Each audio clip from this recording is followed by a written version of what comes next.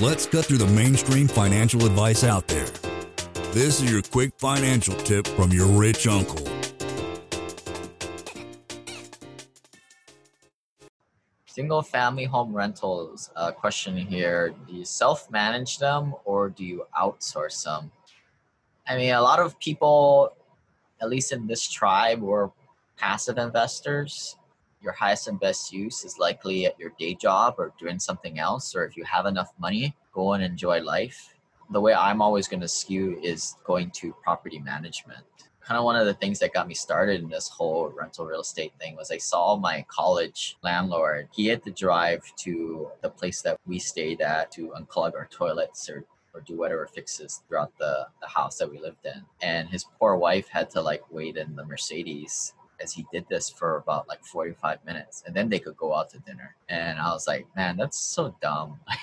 I mean, I get it. In Seattle or places, primary markets, your numbers don't work to be able to pay a professional property manager. If your rent to value ratios are under 1%, the numbers aren't going to work. And I would say it's not that the property manager fees are too high. It's just your rental property isn't working. The income is not sustained by the expenses. Property managers, they're going to get paid 5 to 10% of the income and 50 to 100% of the first month's rent. That's their market rate. I think what I urge most guys is to think more like an investor than a landlord. You own a bunch of properties and you get good at it, you enjoy it, then knock yourself out and be a self-manager and do it all yourself. But I don't really know anybody who really gets into the business of property management. It seems to me as kind of the lowest rung of management jobs out there. Most times what they'll do is their employment plan is to just try and get a college grad who couldn't find a job and stick them in the seat, pay them 30, 40 grand a year.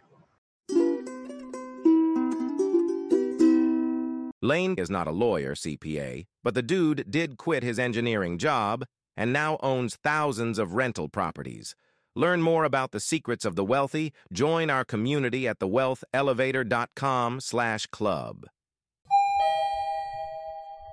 And if you're looking for a longer form podcast, also subscribe to the Wealth Elevator podcast.